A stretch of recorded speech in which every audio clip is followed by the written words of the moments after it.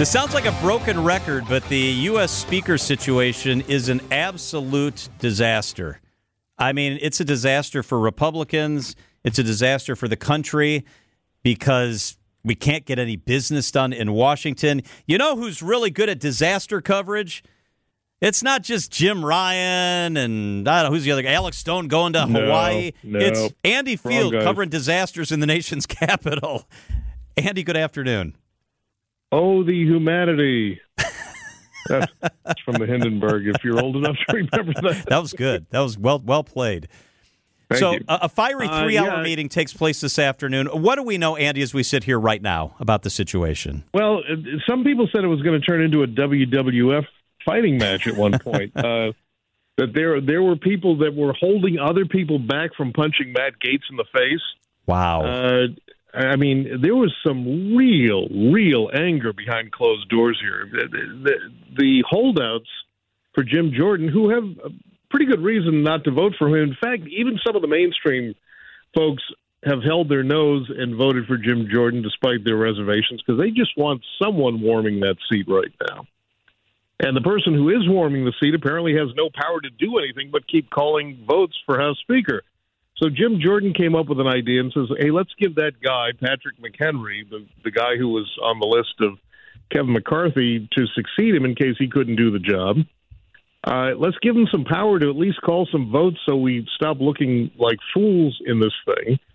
And Jim Jordan couldn't even get his own caucus to agree on that. So I'm not sure how a third vote is going to go for Jim Jordan if he can't even rally the troops to do something as simple as that, because Patrick McHenry doesn't really want the job.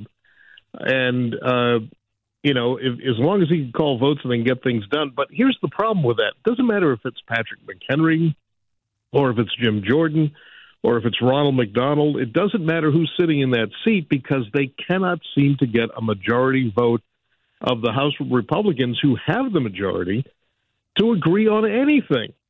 It's one of the reasons Kevin McCarthy doesn't have his job anymore, because he wanted to make sure the government stayed funded through at least November 17th. He couldn't get Republicans to agree on it. He could get a lot of moderate Republicans and pretty much all of the Democrats to vote on saying, let's just keep spending what we're spending and approve some money for disaster aid. But that's about all he could do, and that got him kicked out of the job because he dared to compromise with Democrats. So whoever gets this job next, if they want to get something done in Congress, they're going to have to do the same thing Kevin McCarthy did. You know, Andy, and that's what frustrates me, and I think many Americans the most. I mean, Ronald Reagan and Tip O'Neill, Joe Biden, when he was in charge of the Senate working with Republican presidents, sometimes you need to work with the other side. McCarthy, who is conservative and is Republican, dared to vote with Democrats so that we didn't shut down, and he lost his job. How does anybody get this job next when you have this little fringe group? I just don't see the end game here. How does this end? I don't know the answer to that, but Jim Jordan came out today and said, look, he made his pitch to lower the temperature in the House and get back to work by giving Patrick McHenry more power. And he said, quote, that we decided that wasn't where we're going to go. He didn't decide that. It was the majority of the House realized that even if they put it to a vote, without Democrats voting for it as well, they couldn't pass it. So they had to throw it out. Now he says he wants to talk to 20 individuals who voted against him so that, quote, we can move forward and begin the work for the American people. Well, look, Republicans were supposed to begin the work for the American people last January. In that time, they have passed a whole bunch of bills that they know would die in the Senate because it would have no bipartisan support.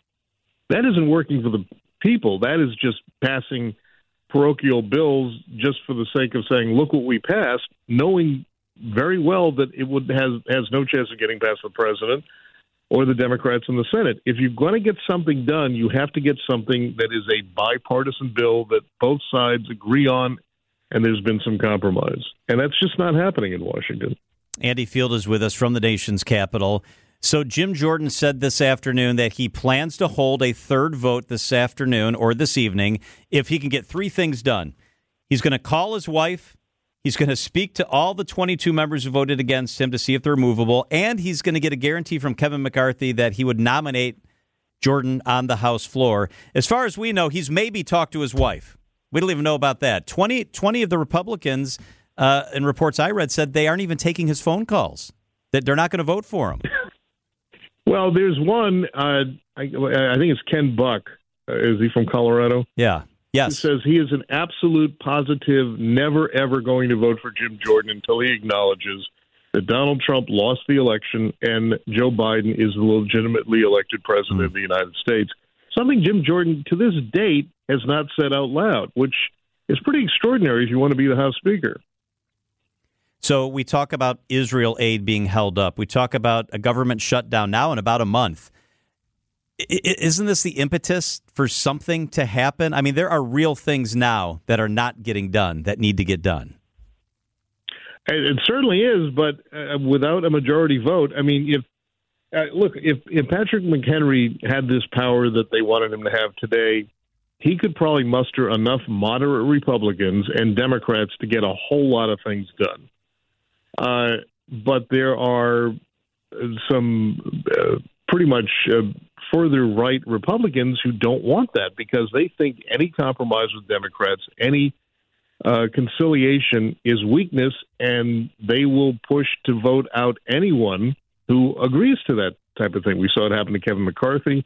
We're seeing even members of the House caucus saying that they're getting threatening phone calls, letters, emails from people they would assume are somehow connected with Jim Jordan saying, if you don't vote and change your vote for Jim Jordan, there's going to be hell to pay for you, and we're going to work to primary you out of a job. Now, Jim Jordan says he has nothing to do with this here, but we don't know who those calls are coming from. ABC's Andy Field with us from Washington. Andy, thank you. Thanks, guys.